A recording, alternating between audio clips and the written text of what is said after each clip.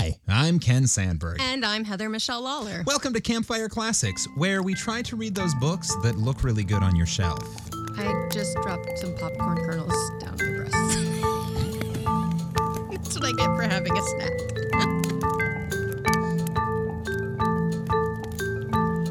And a snack that makes me really nervous at that. Popcorn isn't exactly a quiet snack. Well, I was eating it beforehand. I just wanted a little munch, and I dropped some Skinny Pop just down my shirt. I found it.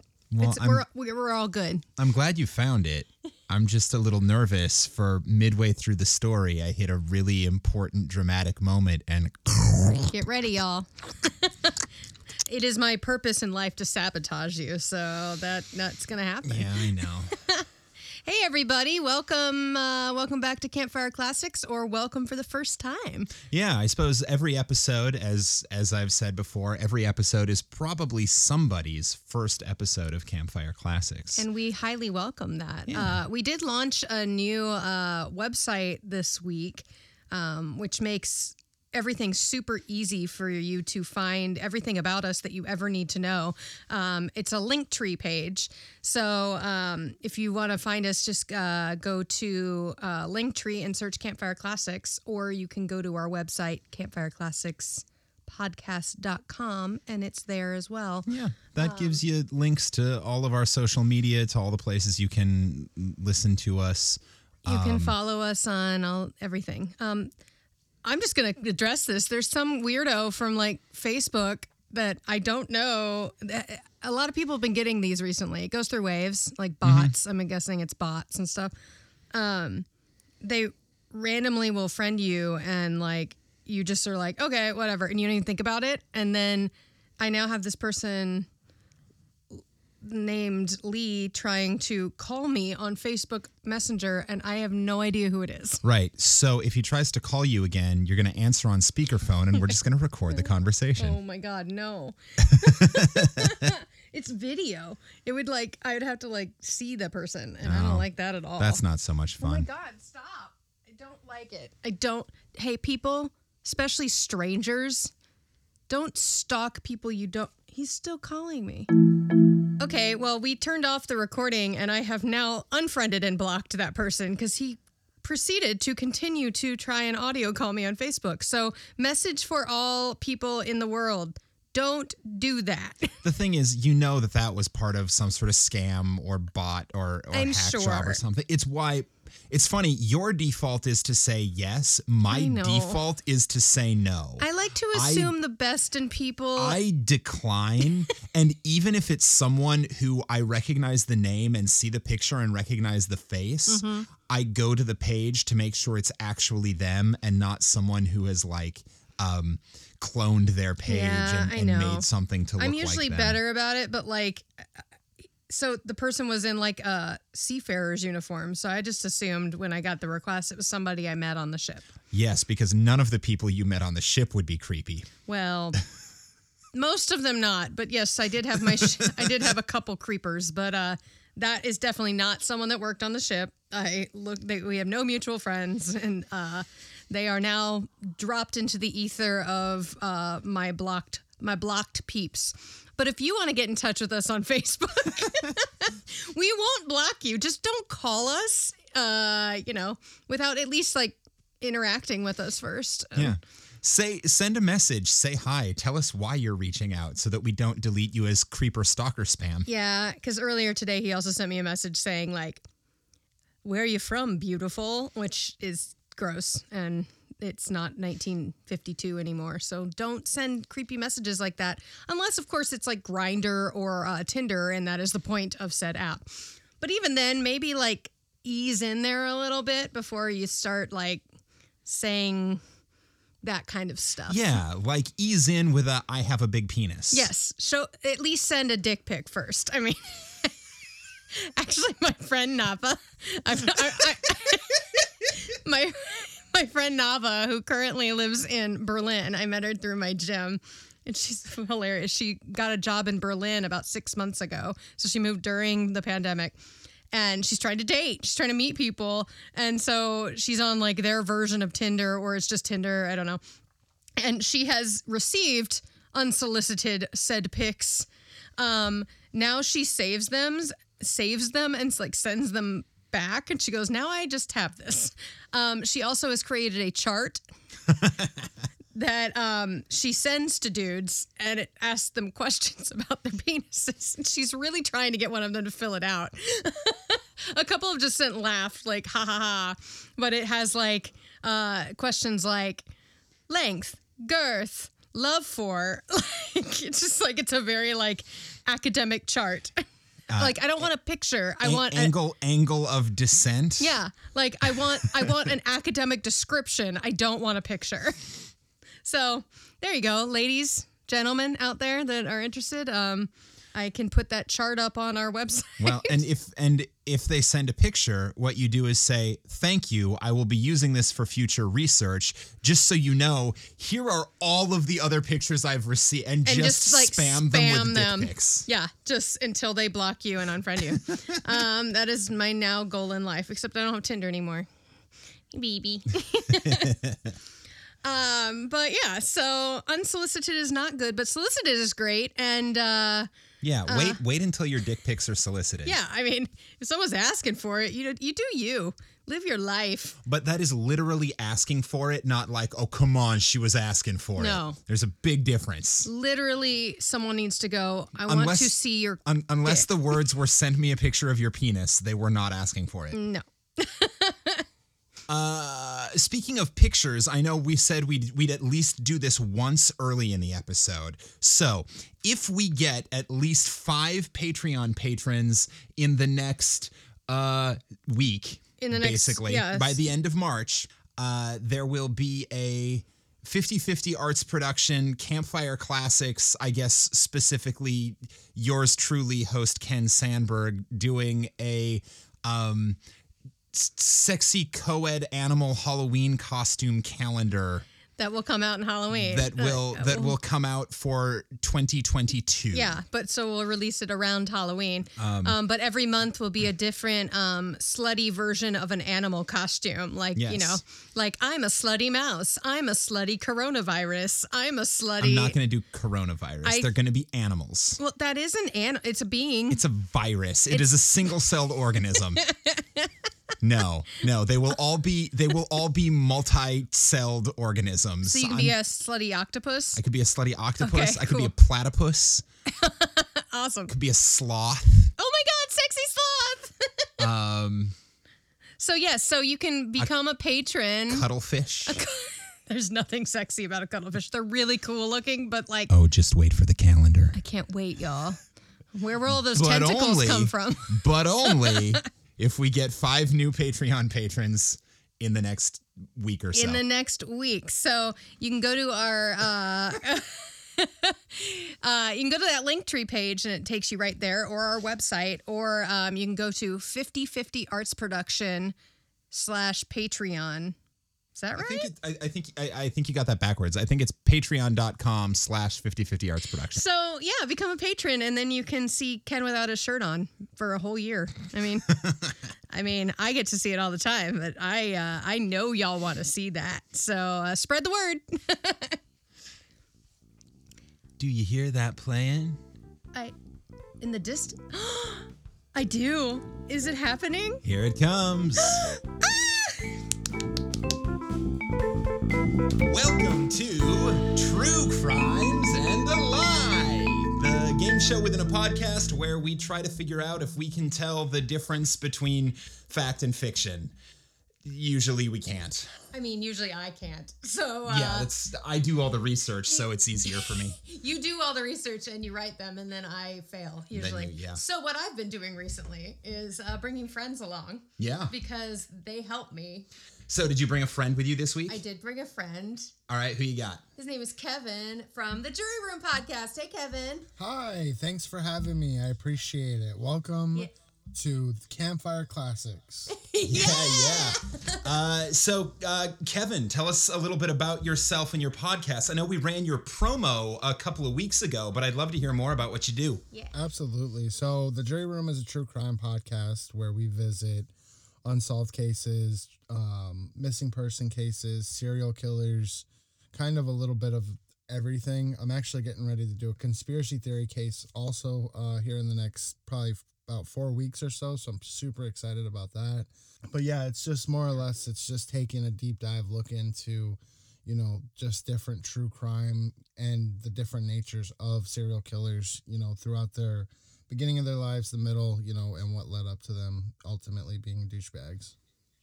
Being Oh, crazy. can I say that? I don't know if I can say that, but Oh yeah, you can say douchebags. Yeah, You can say whatever the fuck you want, dude. yeah, we fucking are awesome. definitely explicit content. Fuck is a good word on this podcast. Let your freak flag fly. Yes. So you're kind of a ringer then. You're a true crime guy. So this should Absolutely. be in your wheelhouse. I told you it brought along people that can help me. right, not make or fail, right? I mean, I'd like to think I know a lot, but obviously I don't know everything. So I'm going to think we're going to succeed. The ladies of Wine Dine and Storytime, 2 were right and 1 was not. So, you know, it's all up in the air. all up in the air. And we're still going to get that winter wall going. Yeah, we still got to build a winter wall. Dana and Nydia were like, we need to be on the winter wall because we won. And we're like, okay.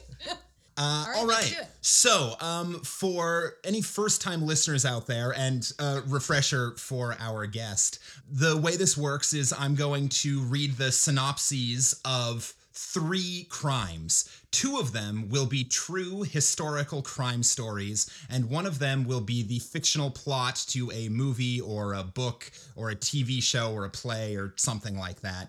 And it will be your job to see if you can tell which one is the lie and which ones are the true crimes.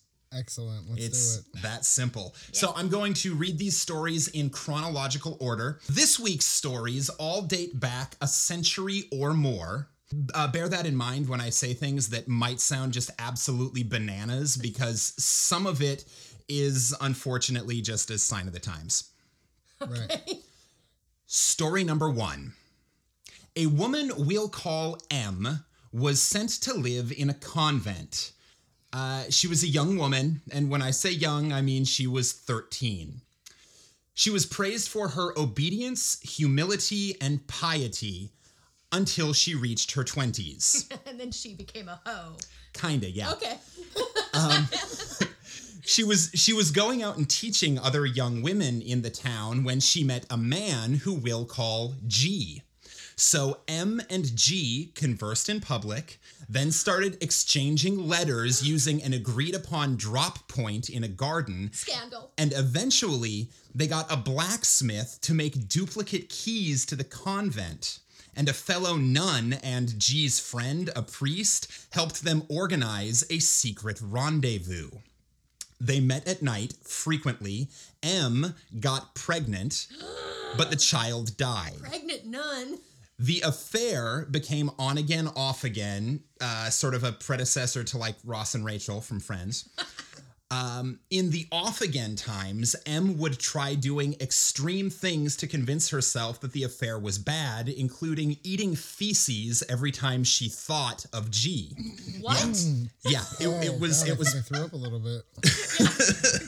Gross. None of that ever took.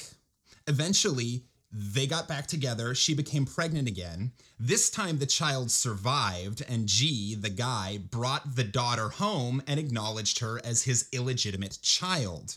Then, the real shit started to go down. Not just the shit like down the. Not just the shit down the... Not the. One of M's fellow nuns found out about the affair and threatened to expose them. So G murdered her. Yes, non murder. Wow, that's an unexpected response.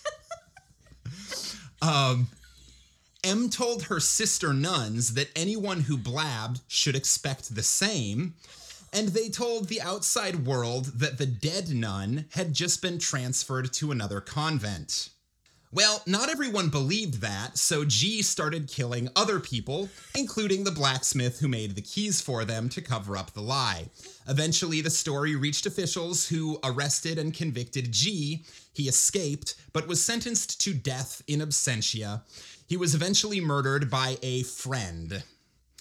Someone who knew him, but heard that he was under penalty of death and just said, well, Decided to fuck it, kill I'm going to do himself.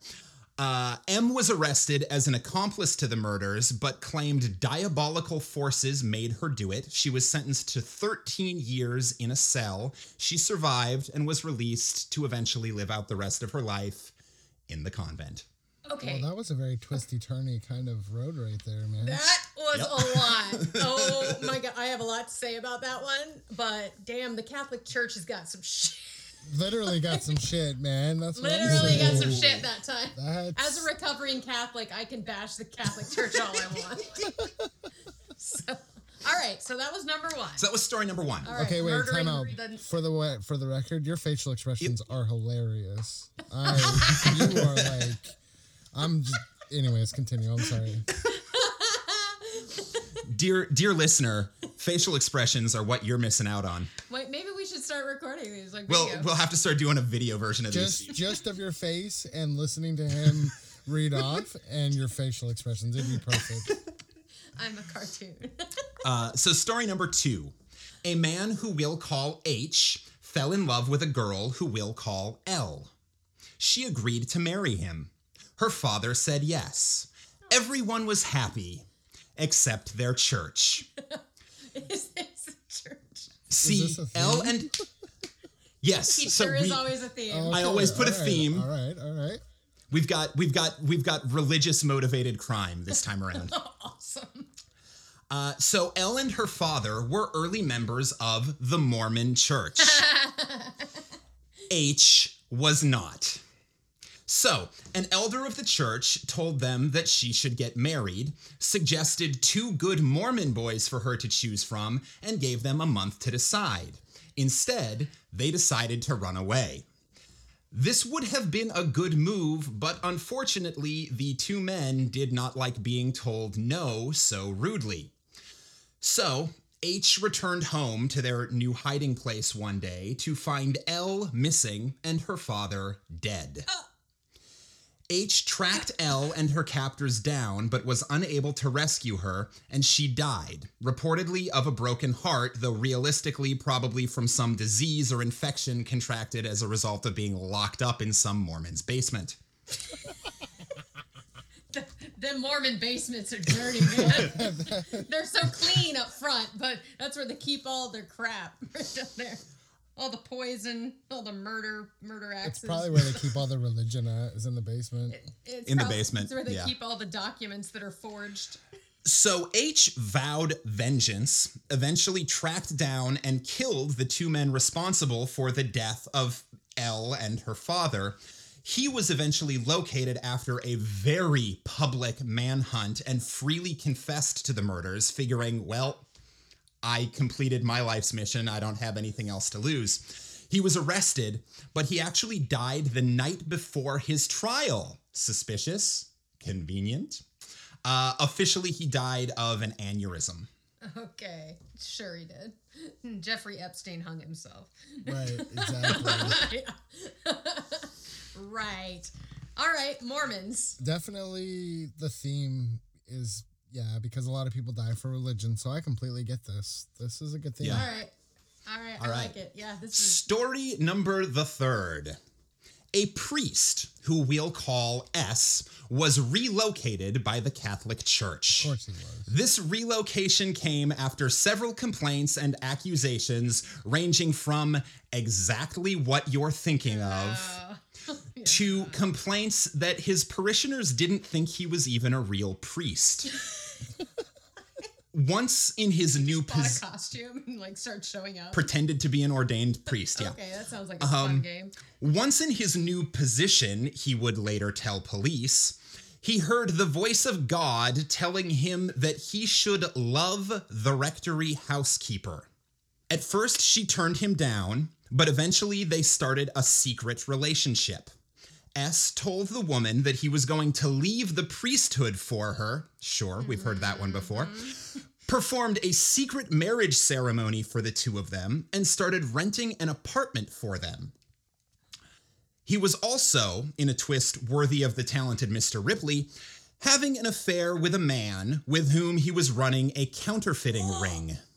Of course, there's always something else, right? One night, while being intimate with his wife on the altar of his church, a voice told him to sacrifice her. He stopped. It's called schizophrenia, not Jesus. He stopped and told her what was going on. She laughed at him, told him he was just being crazy. Shortly thereafter, they found out she was pregnant. Not long after that, S came home to their apartment, murdered his wife, and threw the pieces of her body into the river off a ferry. The mistake S made was wrapping the body parts in pillowcases that still had tags or labels on them. The police were able to trace sales receipts back to S. He confessed to the murder as soon as he was arrested and sentenced to death. Oh my God. Why don't these people just leave the church? He doesn't need to be a priest. And that lady did not have to be a nun. And Mormons are just weird. I mean, she's pretty much nailed it right there on the head. It's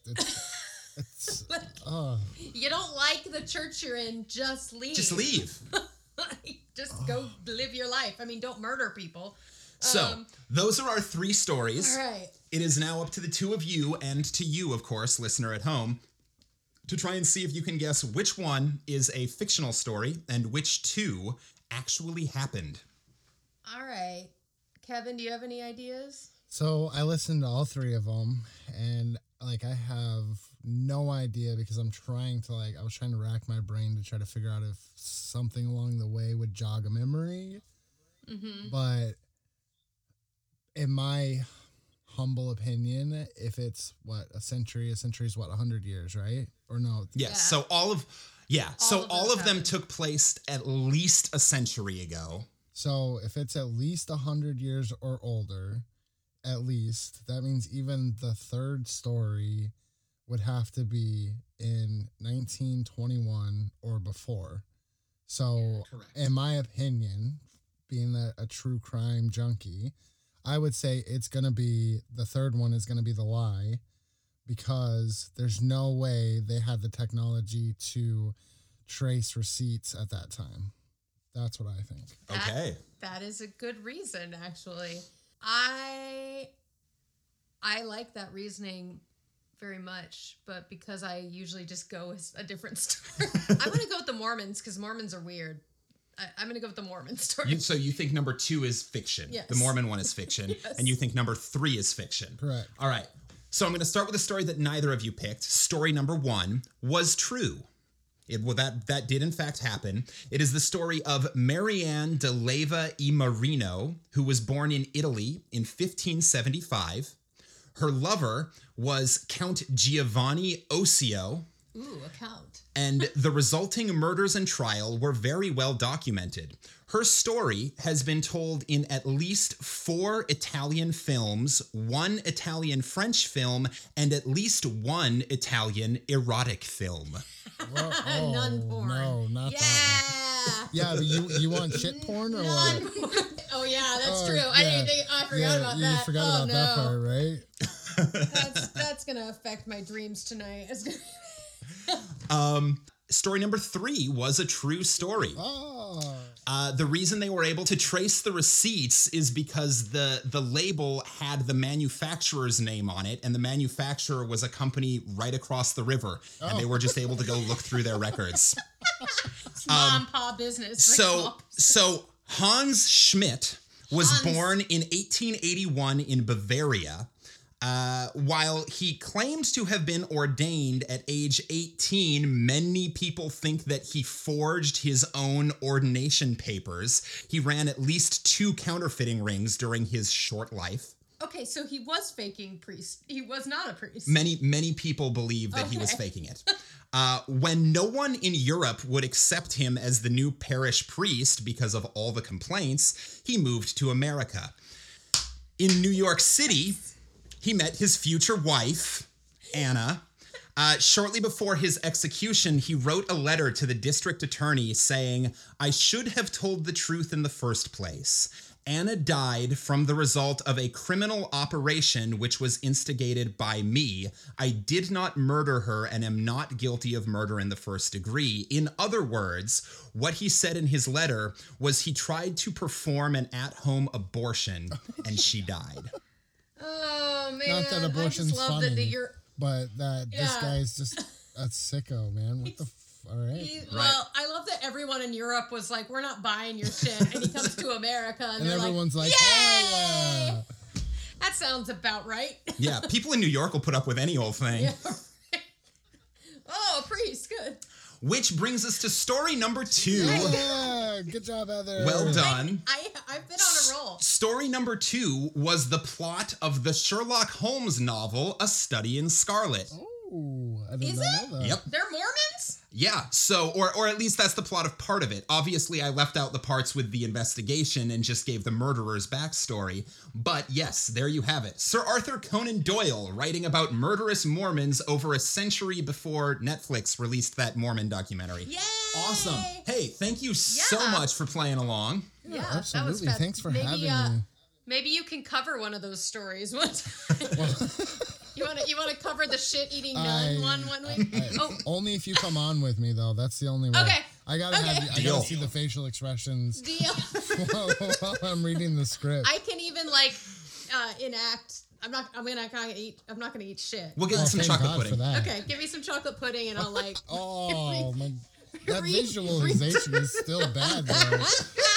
Like, I'm gonna be like almost throwing up as I'm eating because, I have an imaginative mind. I'm not gonna just be like, Oh, yeah. oh, that's pudding. No, I'm gonna be like, oh, she's really covering herself in shit right now. I miss my lover. Ah.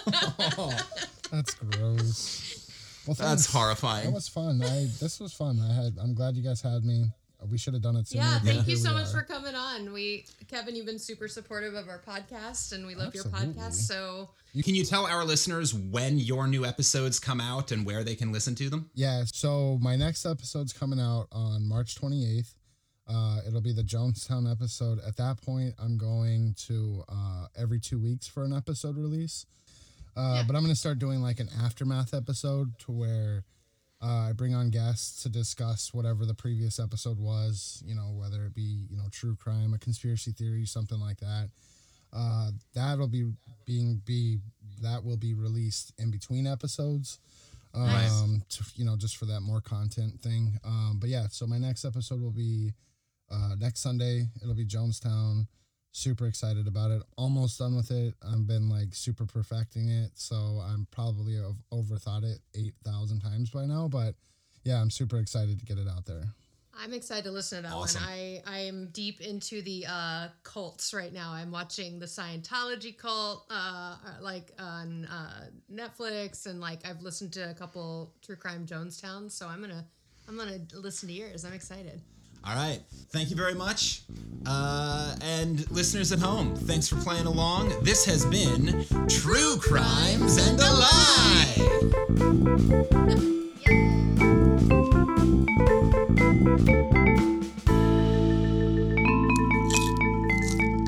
See, that would be the popcorn sound that I was worried about. So that was fun. Oh yeah, Kevin's the best. Y'all may remember Kevin from the promo we ran of his a couple of weeks ago. No, it was a few months ago. He was one of a our few first. months ago, wow. Actually, Kevin is incredibly supportive of us and all podcasts. And just a really great guy. So please go listen to Jury Room Podcast, the Jury Room Podcast, and tell him Ken and Heather sent you. And yeah, that was super fun. Yeah. He was very fun to play with. And I mean, congratulations to you for guessing right. I know. Although I've got to admit, I think he might be the first one to use logic in his attempt to figure out which was which, and I really appreciated That's not that. true. That's not. A lot of people have been like, that wouldn't have happened if yada yada, like time period. But yeah, I mean, I actually, when he said that, I was like, that was Ooh, I like that. that is actually accurate. And I actually had that thought too, since you had said everything was over a century Yeah. ago. But when it's from the factory across the river, Yeah. Yeah. What you gonna do? That was just bad planning. Whoopsie. People keep good records, so don't murder people and then wrap them in your pillowcases. I think just don't the murder takeaway people. should just be don't murder people. Can't we just agree don't murder people. Don't do murder? Don't do murder.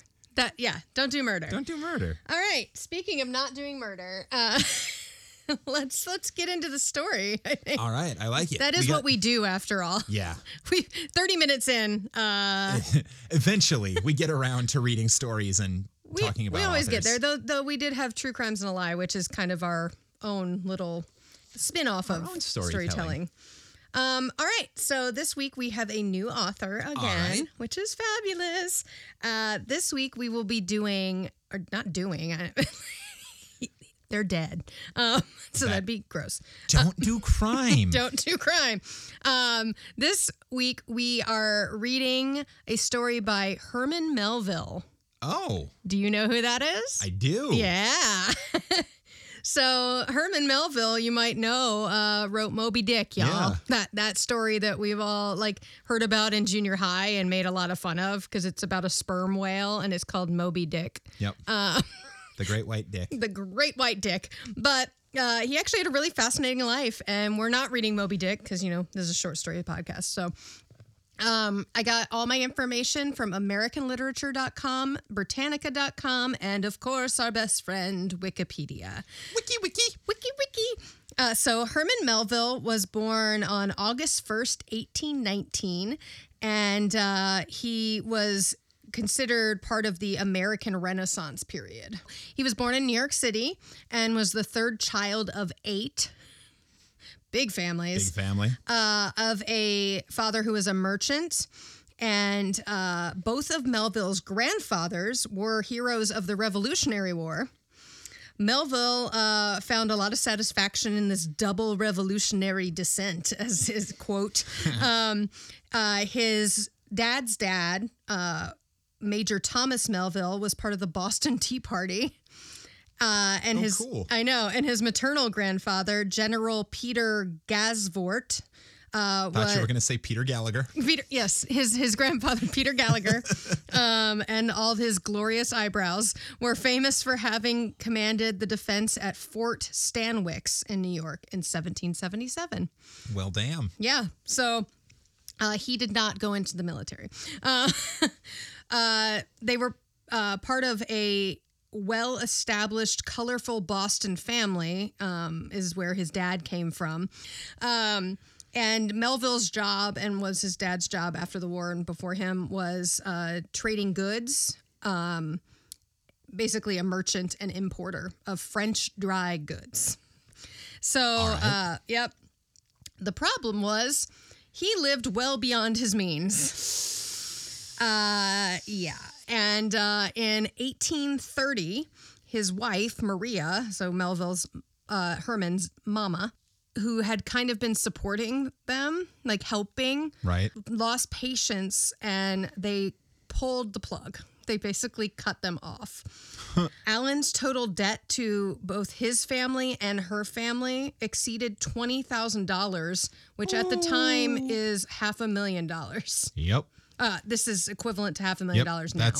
That's a big bill to run up. Yeah, that's a lot of money. So he was considered unstable, and he couldn't afford their house in New York City anymore on Bleecker. So he moved the whole family up to Albany, New York, and went into the fur trading business. Unfortunately, in 1932, his father was returning from a trade in New York City on a steamboat, and there was an ice storm where he was in an open carriage for an extended period of time at -2 degrees Fahrenheit. He got sick, and 2 months before Dad turned 50, he passed away on January 28th, 1832. Oh. So they're in debt, and to add, so Mom didn't know, neither did the kids. They just thought they moved to Albany, for a change of scene. So when his paternal grandfather died later that year in September, Maria and the children discovered that he had borrowed more than his share of Maria's inheritance, and therefore received $20 Oops. when her father passed away. That sucks. Yeah. So the kids started working. They were 8 children, and at this point, some of them were almost grown. Herman was 14, so he got a job at a bank. Sure. He worked at a bank for many years, and then he finished up school and was a teacher for a while. And then he took to the sea. His older brother was like, you can get a really good job on a ship and make a lot of good money. Yo ho, yo ho. Yo ho. So in 1839, he was really old. In 1939, when he was 120. Not alive. And it's over. In 1839, he became a common sailor on a merchant ship, and then later as a whaler. Shocking. On the Auschnet is what the ship was called. The Auschnet. All right. Not Auschwitz. It's a very different thing. Auschnet. On January 3rd, 1841, he set sail on a whaler. Really upsetting, interesting information about whaling. On an average voyage on a whaler, some 40 whales were killed to yield 1,600 barrels of oil. Yep. This is why we need sustainable energy, y'all, because that is not a cool practice. So in the summer, and this is apparently it upset Herman, because in the summer of 1842, him and his shipmate Richard Green, Toby, jumped off the ship. They abandoned the ship in Nuku-Hava Bay. Okay, so they didn't just They didn't jump overboard.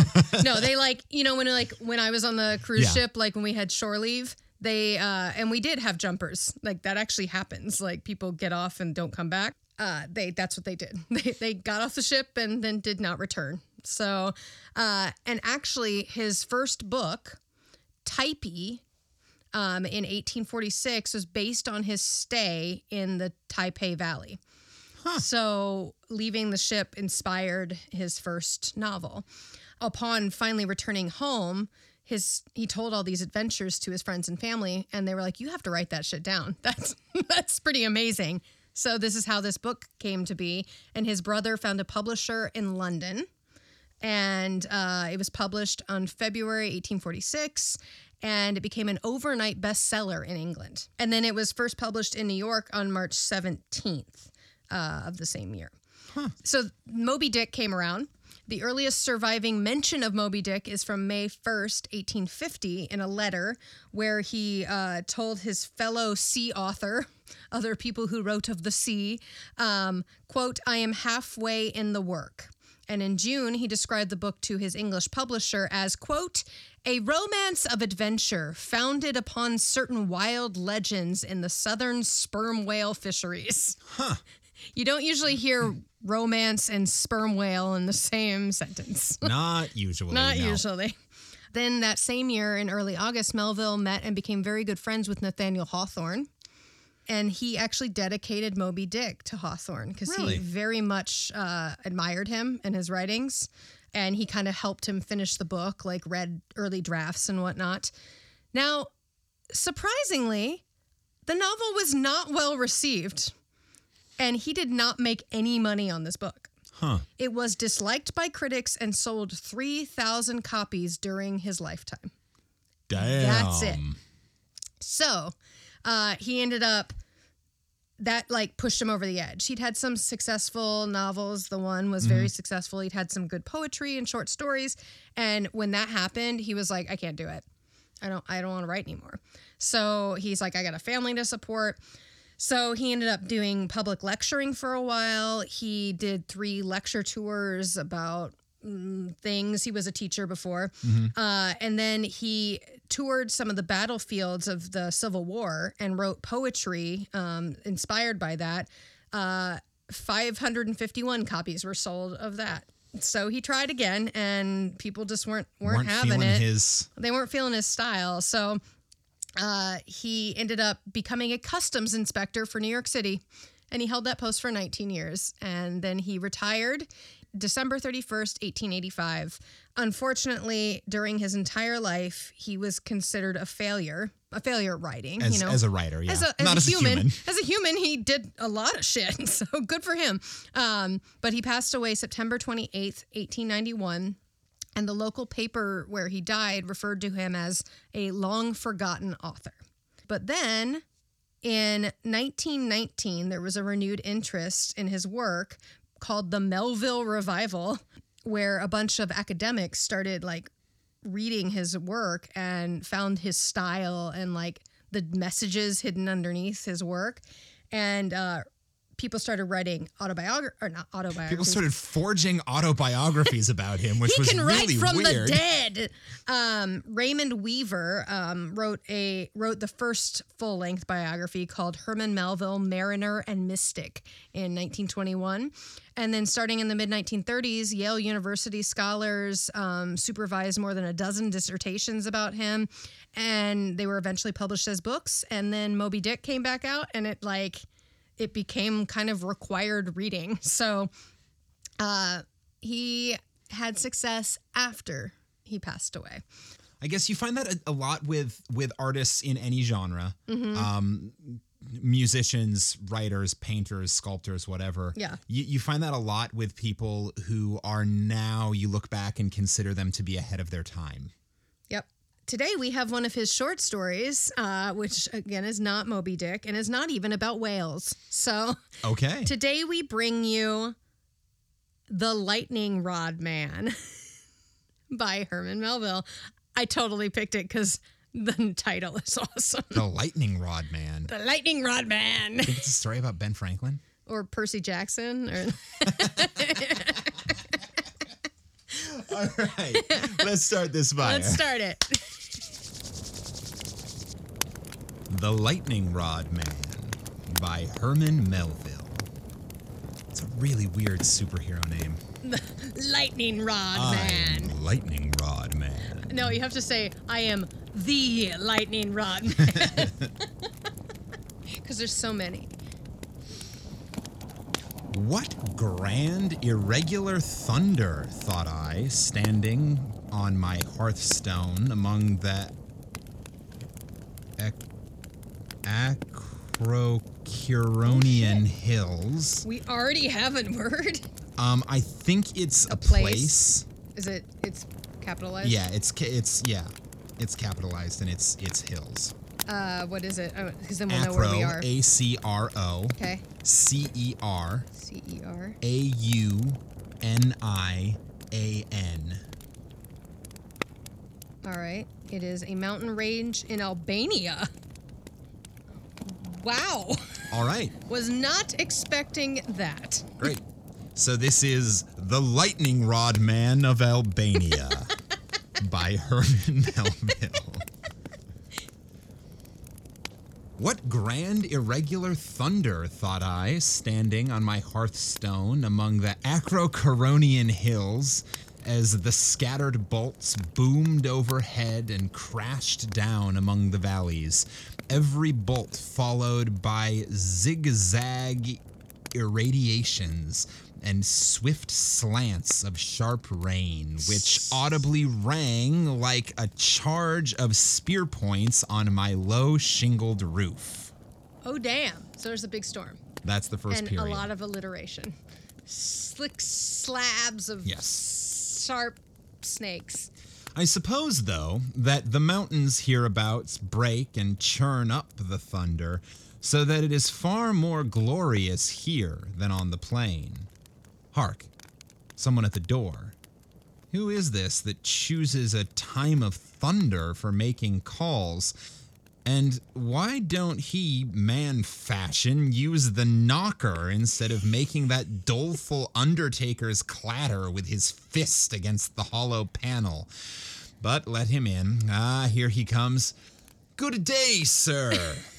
Also, why is does anybody like now when they hear someone knock at the door, like almost hide if you're not expecting anybody? Because you're like, what the fuck? Especially during Corona. Well, especially during COVID. You're like, who the fuck's at my door? No. But really, it's been a long time since I would open a door to a knock that I wasn't expecting. Exactly. I'm like, no, if I knew you, you'd have texted me to let me know you were on your way. Good day, sir. an entire stranger. Pray, be seated. What is that strange-looking walking stick he carries? A fine thunderstorm, sir. Fine? Awful. Why the fuck you in my house? You are wet. Stand here on the hearth before the fire. Not for worlds. The stranger still stood in the exact middle of the cottage where he had first planted himself. His singularity impelled a closer scrutiny. A lean, gloomy figure, hair dark and lank, mattedly streaked over his brow. His sunken pitfalls of eyes were ringed by indigo halos and played with an innocuous sort of lightning, the gleam without the bolt. The whole man was dripping. He stood in a puddle on the bare oak floor, his strange walking stick vertically resting at his side. Rude. This guy just like comes into his house and he's like, come stand by the fire, you're wet. He's like, I'm good. I'm just going to ruin your floorboards. Yep. It was a polished copper rod, 4 feet long. I want someone to respond with the dick survey with that. It's a polished copper rod. Polished copper, 4 foot long. 4 foot long rod. Lengthwise attached at a neat wooden staff. Yes. By inserting into 2 balls of greenish glass ringed with copper bands. It is not a good sign when your balls are green, man. The metal rod terminated at the top, tripod-wise, in 3 keen tines, brightly gilt. He held the thing by the wooden part alone. Yeah, you gotta hold it by the wooden part.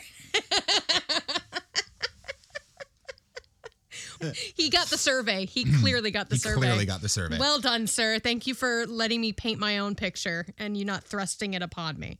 Sir, said I, bowing politely, have I the honor of a visit from that illustrious god, Jupiter Tonans? So stood he in the Greek statue of old, grasping the lightning bolt.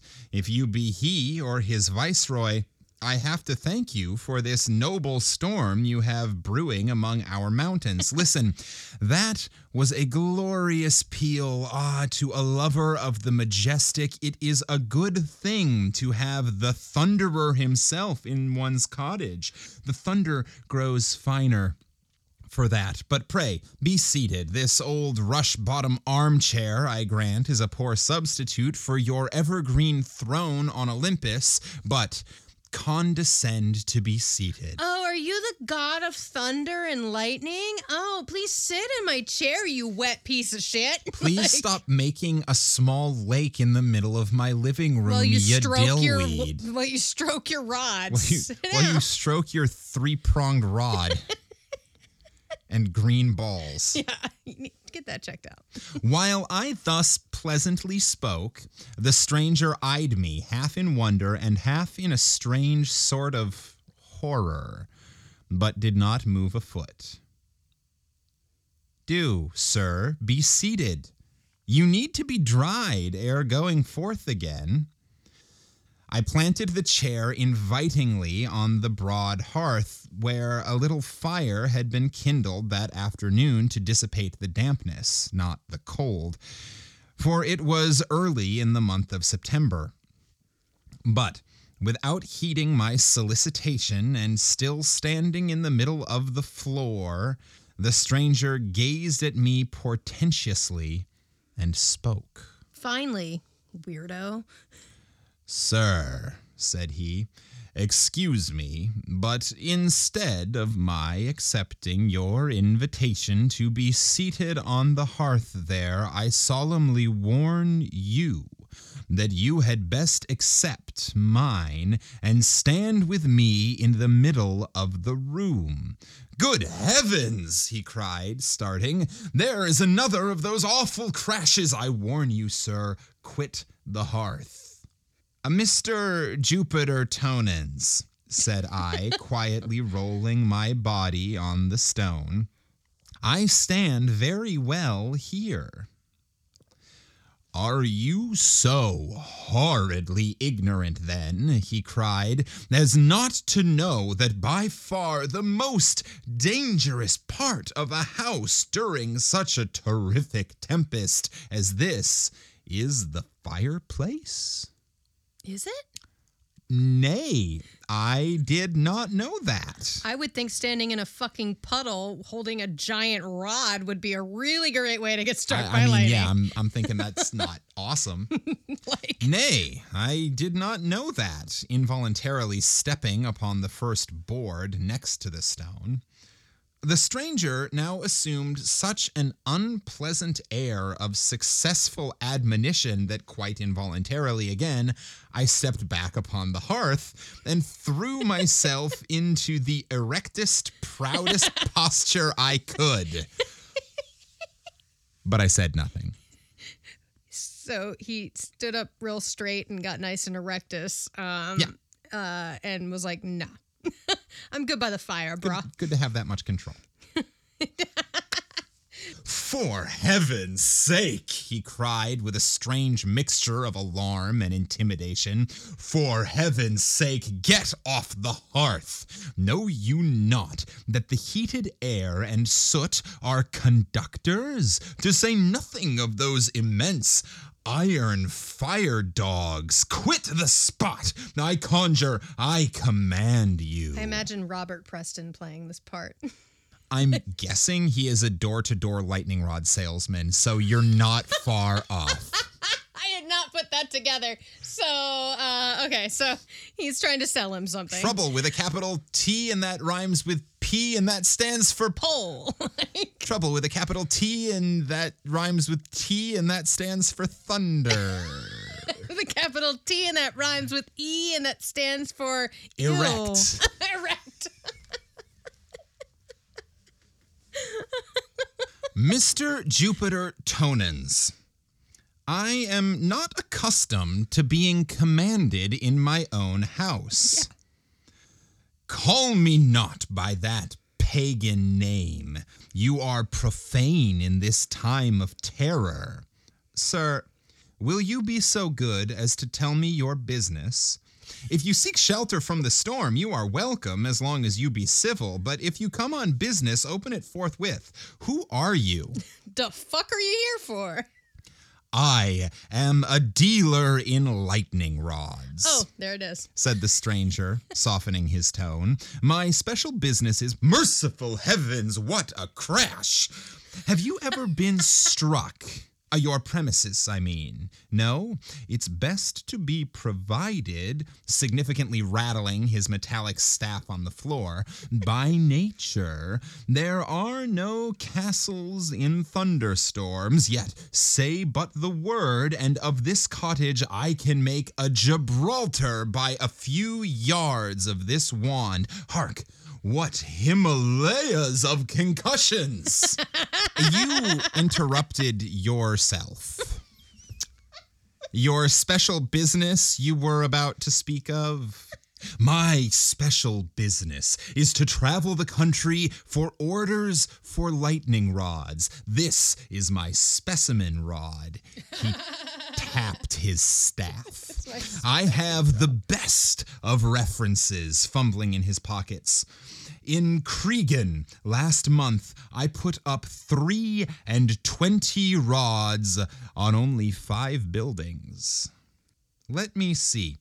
Was it not at Cregan last week about midnight on Saturday that the steeple, the big elm, and the assembly room cupola were struck? Any of your rods there? Not on the tree and cupola, but on the steeple. Of what use is your rod, then? Of life and death use. But my workman was heedless. In fitting the rod at top to the steeple, he allowed a part of the metal to graze the tin sheeting, hence the accident. Not my fault, but his. Hark! This guy is so dramatic. Oh, no! Never mind. That clap burst quite loud enough to be heard without finger pointing. Did you hear of the event at Montreal last year? A servant girl struck at her bedside with a rosary in her hand, the beads being metal. Does your beat extend into the Canadas? No. And I hear that iron rods only are in use. They should have mine, which are copper. Iron is easily fused. Then they draw out the rod so slender that it has not body enough to conduct the full electric current. The metal melts. The building is destroyed. My copper rod never acts so. Those Canadians are fools. Some of them knob the rod at the top, which risks a deadly explosion instead of imperceptibly carrying down the current into the earth, as this rod does. Mine is the only true rod. Look at it, only $1 a foot. There's so much dick joke in this story, and I'm so happy about it. This abuse of your own calling in another might make one distrustful with respect to yourself. Hark! The thunder becomes less muttering. It is nearing us and nearing the earth too. Hark! One crammed crash. All the vibrations made one by nearness. Another flash. Hold! What do you? I said, Yeah, like seeing him now instantaneously relinquishing his staff, lean intently forward towards the window with his right fore and middle fingers to his left wrist. If you're so scared of thunder and lightning, maybe you shouldn't sell lightning rods. So, Just what saying. are you doing? But ere the words had well escaped me, another exclamation escaped him, because of course it did. What? He exclaims things? Crash! Only 3 pulses, less than a third of a mile off yonder, somewhere in that wood. I passed 3 stricken oaks there, ripped out, new and glittering. The oak draws lightning more than other timber, having iron in solution in its sap. Your floor here seems oak. Of course it does. Buy my stick fast, or we're both going to die. This feels like a protection racket. Like, if this guy doesn't buy the lightning rod, he's just going to come in and burn the house down. Yeah, like he's going to go outside and like stick it there, so like the whole fucking house burns out. Yeah. And the guy comes out and he's like, "I told you so."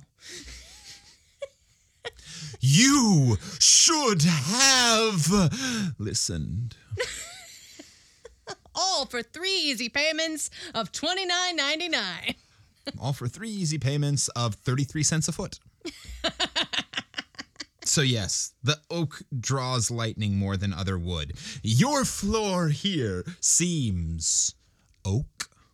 Heart of oak. From the peculiar time of your call upon me, I suppose you purposely select stormy weather for your journeys. This guy is not having it. When the thunder is roaring, you deem it an hour peculiarly favorable for producing impressions favorable to your trade. Hark! Awful!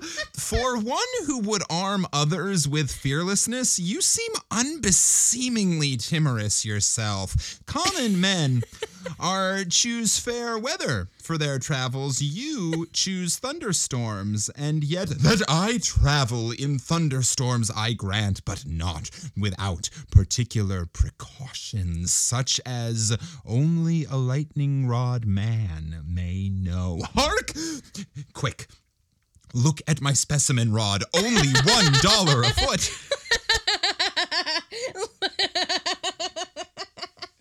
Okay, the next person that sends a dick pic to somebody after they're asked, I want you to entitle the picture, "Look at my specimen rod."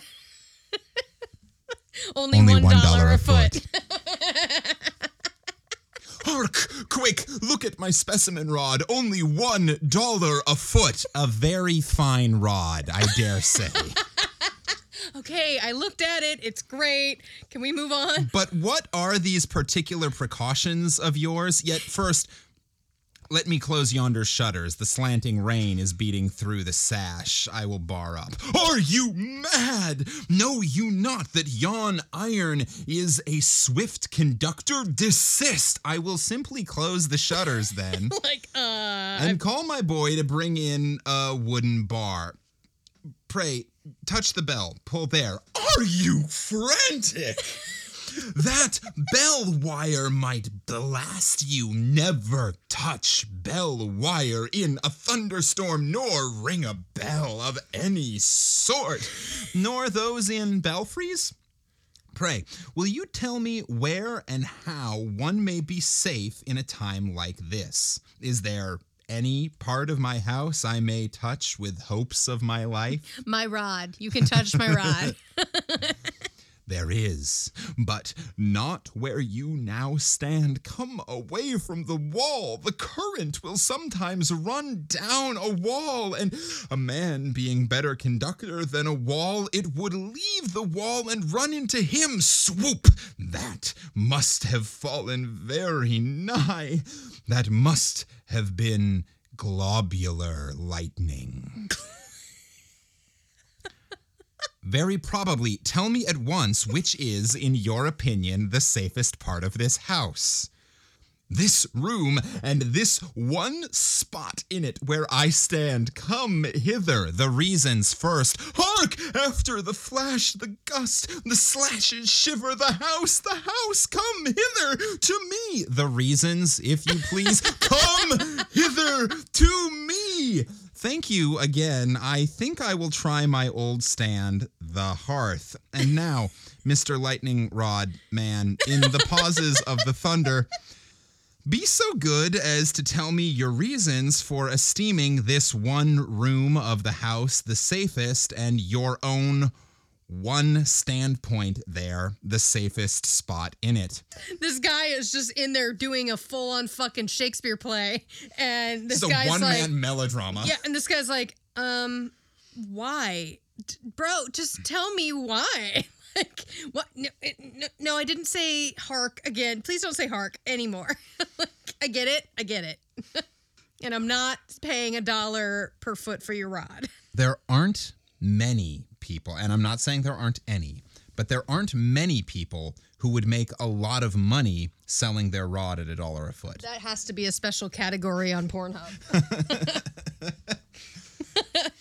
Listeners, please don't go to Pornhub and search rods $1 a foot. $1 a foot. It's gonna be some weird horse shit. Gross. I hate everything I just said. There was now a little cessation of the storm for a while. The lightning rod man seemed relieved and replied, Your house is a one-storied house with an attic and a cellar. This room is between, hence it is comparatively safe. Because lightning sometimes passes from the clouds to the earth, and sometimes from the earth to the clouds. Do you comprehend? And I choose the middle of the room because if the lightning should strike the house at all, it would come down the chimney or walls. So, obviously, the farther you are from them, the better. Come hither to me now. I don't know what it was in that passage, but now I either want the late Alan Rickman or Christopher Walken to play this dude. Like, it's either Alan Rickman, Christopher Walken, or Robert Preston. Or Robert Preston, or like William Shatner. Like someone who has a very certain way of distinct speaking. Vocal pattern. Yes. Yeah. Come hither to me now. Presently. Something you just said, instead of alarming me, has strangely inspired confidence. What have I said? You said that sometimes lightning flashes from the earth to the clouds. Aye, the returning stroke, as it is called, when the earth, being overcharged with the fluid, flashes its surplus upward. The returning stroke, that is from earth to sky, better and better. But come here on the hearth and dry yourself. I am better here, better wet. Wet and with a returning stroke. How? It is the safest thing you can do. Hark again! To get yourself thoroughly drenched in a thunderstorm. Wet clothes are better conductors than the body, and so, if the lightning strike, it might pass down the wet clothes without touching the body. The storm deepens again. Have you a rug in the house? Rugs are non-conductors. Get one that I may stand on it here. And you, too, the skies blacken. It is dusk at noon. Hark! The rug! The rug! A horse, my kingdom for a horse. Oh my God, this man is redonkulous. I gave him a rug. It'll shut him up. While the hooded mountains seemed closing and tumbling into the cottage. And now, since our being dumb will not help us, said I, resuming my place, let me hear your precautions in traveling during thunderstorms. Wait till this one is past. Nay, proceed with the precautions. You stand in the safest possible place according to your own account. Go on. Briefly, then. I avoid pine trees, high houses, lonely barns, upland pastures, running water, flocks of cattle and sheep, a crowd of men. If I travel on foot, as today, I do not walk fast. If in my buggy, I touch not its backs or sides. If on horseback, I dismount and lead the horse. But of all things, I avoid tall men. Do I dream? Man avoid man, and in danger time too? Tall men in a thunderstorm I avoid. Are you so grossly ignorant as not to know that the height of a 6-footer is sufficient to discharge an electric cloud upon him? Are not lonely Kentuckians plowing smit in the unfinished furrow? Nay, if a 6-footer stand by running water, the cloud will sometimes select him as its conductor to that running water. Hark! Sure, yon black pinnacle is split. Yes, a man is a good conductor.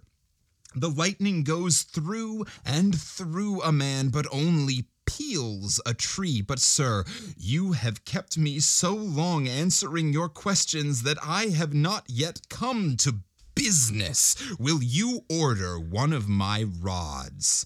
Look at this specimen one. See, it is of the best of copper. Copper's the best conductor. Your house is low, but being upon the mountains, that lowness does not one whit depress it. You mountaineers are most exposed. In mountainous countries, the lightning rod man should have most business. Look at the specimen, sir. One rod will answer for a house so small as this. Look over these recommendations. Only one rod, sir, cost only $20. Hark, there go all the granite taconics. Damn it. It's going so well. I just want to point out all the sex jokes that just happened. It's like expose, look at my rod again. Please stare at my copper pole. I would also like to it's point now out $20. that means his rod is 20 feet. Yeah. How is he carrying that? Well, now It's retractable. No, the one he's carrying is the sample. It's a sample. Okay. It's not one he would actually. He's saying, I can attach a 20-foot rod to your house. I can save you with my 20-foot rod. That is I, the god of thunder, will save you with my 20-foot rod. Wait, is Chris Hemsworth like coming down and saving me with his 20-foot rod? Hello, I'm Jane. Nice to meet you. I actually would be wildly amused to watch Chris Hemsworth and Tom Hiddleston play these two guys. Tom Hiddleston play the house owner, and yes, I would absolutely watch that. Boys, if you're listening, and we know you are, we have a two-person show for you. Have your agents call me. Yeah. The phone number's on the website. They know how to get in touch with me. We're very famous. I'm kind of a big deal. All right. Where was I? A word. Taco Nicks and Hoosics. Actually, if you want to look these up before I get back into it. I absolutely do. I'm guessing Taconics. See, I think we're not actually in Albania. That is a mountain range in New York State. Oh. What was that first word? Maybe there's another meaning for that. I'm going back and seeing it's just a mountain range in Albania. It's just really weird. Oh, okay. That mountain range is also sometimes referred to as Thunderbolt Mountain. Huh. Maybe he's using it as a metaphor. He's not actually in that location. He's just saying it's like this location. Like this location where there are a bunch of thunderbolts. Yeah. In ancient Greek. Oh yes, in ancient Greek, Latin, from ancient Greek's high heights plus thunderbolt. So okay. Yeah. Cool. So it is also a mountain range in Albania. So we're probably actually in the American Northeast. Listeners, you can place the story wherever. Where was I? Tacos and Hoosiers. Only one rod, sir, cost only $20. Hark! There go all the granite Taconics and Hoosics dashed together like pebbles by the sound that must have struck something. An elevation of 5 feet above the house will protect 20 feet radius all about the rod. Only $20, sir, $1 a foot. Hark! Dreadful! Will you order? Will you buy? Shall I put down your name? Think of being a heap of charred offal, like a haltered horse burnt in his stall, and all in one flash. You pretended envoy extraordinary and minister plenipotentiary to and from Jupiter Tonans, I laughed. You mere man who come here to put you and your pipe stem between clay and sky. Do you think that because you can strike a bit of green light from a Leyden jar that you can thoroughly avert the supernal bolt? Your rod rusts or breaks. And where are you? Who has empowered you, you Tetzel, to peddle around your indulgences from divine ordinations? The hairs of our heads are numbered, and the days of our lives. In thunder as in sunshine, I stand at ease in the hands of my God. False negotiator, away. See, the scroll of the storm is rolled back, the house is unharmed, and in the blue heavens I read in the rainbow that the deity will not of purpose make war on man's earth. Impious wretch, foamed the stranger, blackening in the face as the rainbow beamed. I will publish your infidel notions. Be gone! Move quickly, if quickly you can, you that shine forth into sight in moist times like the worm. The scowl grew blacker on his face. The indigo circles enlarged round his eyes as the storm rings round the midnight moon. He sprang upon me, his tri-fork thing at my heart. I seized it. I snapped it. I dashed it, I trod it, and dragging the dark lightning king out of my door, flung his elbowed copper scepter after him. But spite of my treatment, and spite of my dissuasive talk of him to my neighbors, the lightning rod man still dwells in the land, still travels in storm time, and drives a brave trade with the fears of man. Oh, shit. Okay. That was fucking dope. First of all, that story was fucking awesome.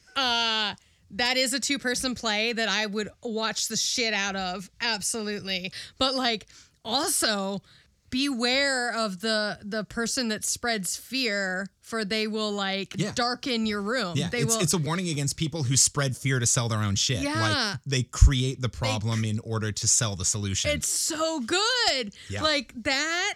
I mean, that's why Melville had a reawakening resurgence, as yeah. people started actually studying, like, holy shit, that was so good. Yeah. Like, not only was that entertaining as hell, but like it is like in that last minute, it's like, no. It's like, yeah, it takes beware these people. Yeah, it takes a twist. It is The Wall. Is Fear there of the potential? other. Is Yeah. there potential danger out there? Of course. Yeah, probably. But you stoke that fear and you make it bigger and bigger and more specific and create all of this imagery, and then you sell a solution Yep. to a problem that really isn't that big a problem. Isn't a problem. Like, yeah. Oh, wow. That was... I could talk a lot about this one. Honestly, I kind of want to do... That one got me kind of fired up. Yeah, that one, like, I'm kind of like, ooh, all over the place. Because, like, it was funny as hell, and there were so many dick jokes. But, like, which, you know, I always appreciate in a story. Yeah. Although, really, any story has dick jokes if you're looking hard enough. If you're looking, but I wasn't even looking that hard, honestly. Like, come on. But, yeah, that was fantastic. I picked it because I liked the title. Yeah. I actually almost gave this to you like a month ago. Oh. Because the title Yeah. Grab stuck you. out to me, but then I found another story. I can't remember which week it was. Doesn't matter. We got to read it this Doesn't time. matter. But yeah, I'm so glad I came back to this because wow, that makes me want to read more Melville. Honestly, like that was really good. Yeah, I mean, it's probably time for me to give Moby Dick another shot because I've never read it. I read Moby Dick when it was assigned in 10th grade or whatever. See, I never took I took English like my freshman year, Mm-hmm. and then I took English 10 honors. But we didn't read Moby Dick. We read like Jekyll and Hyde and like Right. we read- Something. and then you had the option your third year to take American Lit, Brit Lit, and I took Brit Lit because I knew we'd cover some Shakespeare. Right. So and Melville as wasn't an part actor, of it. so like we didn't go there, and that's in American Lit. They read Moby Dick because Yeah. I remember my friends reading it. But yeah, I've never read it. So now maybe we can do a read of that Well, yeah, maybe we can make that one of our special long special episodes. series.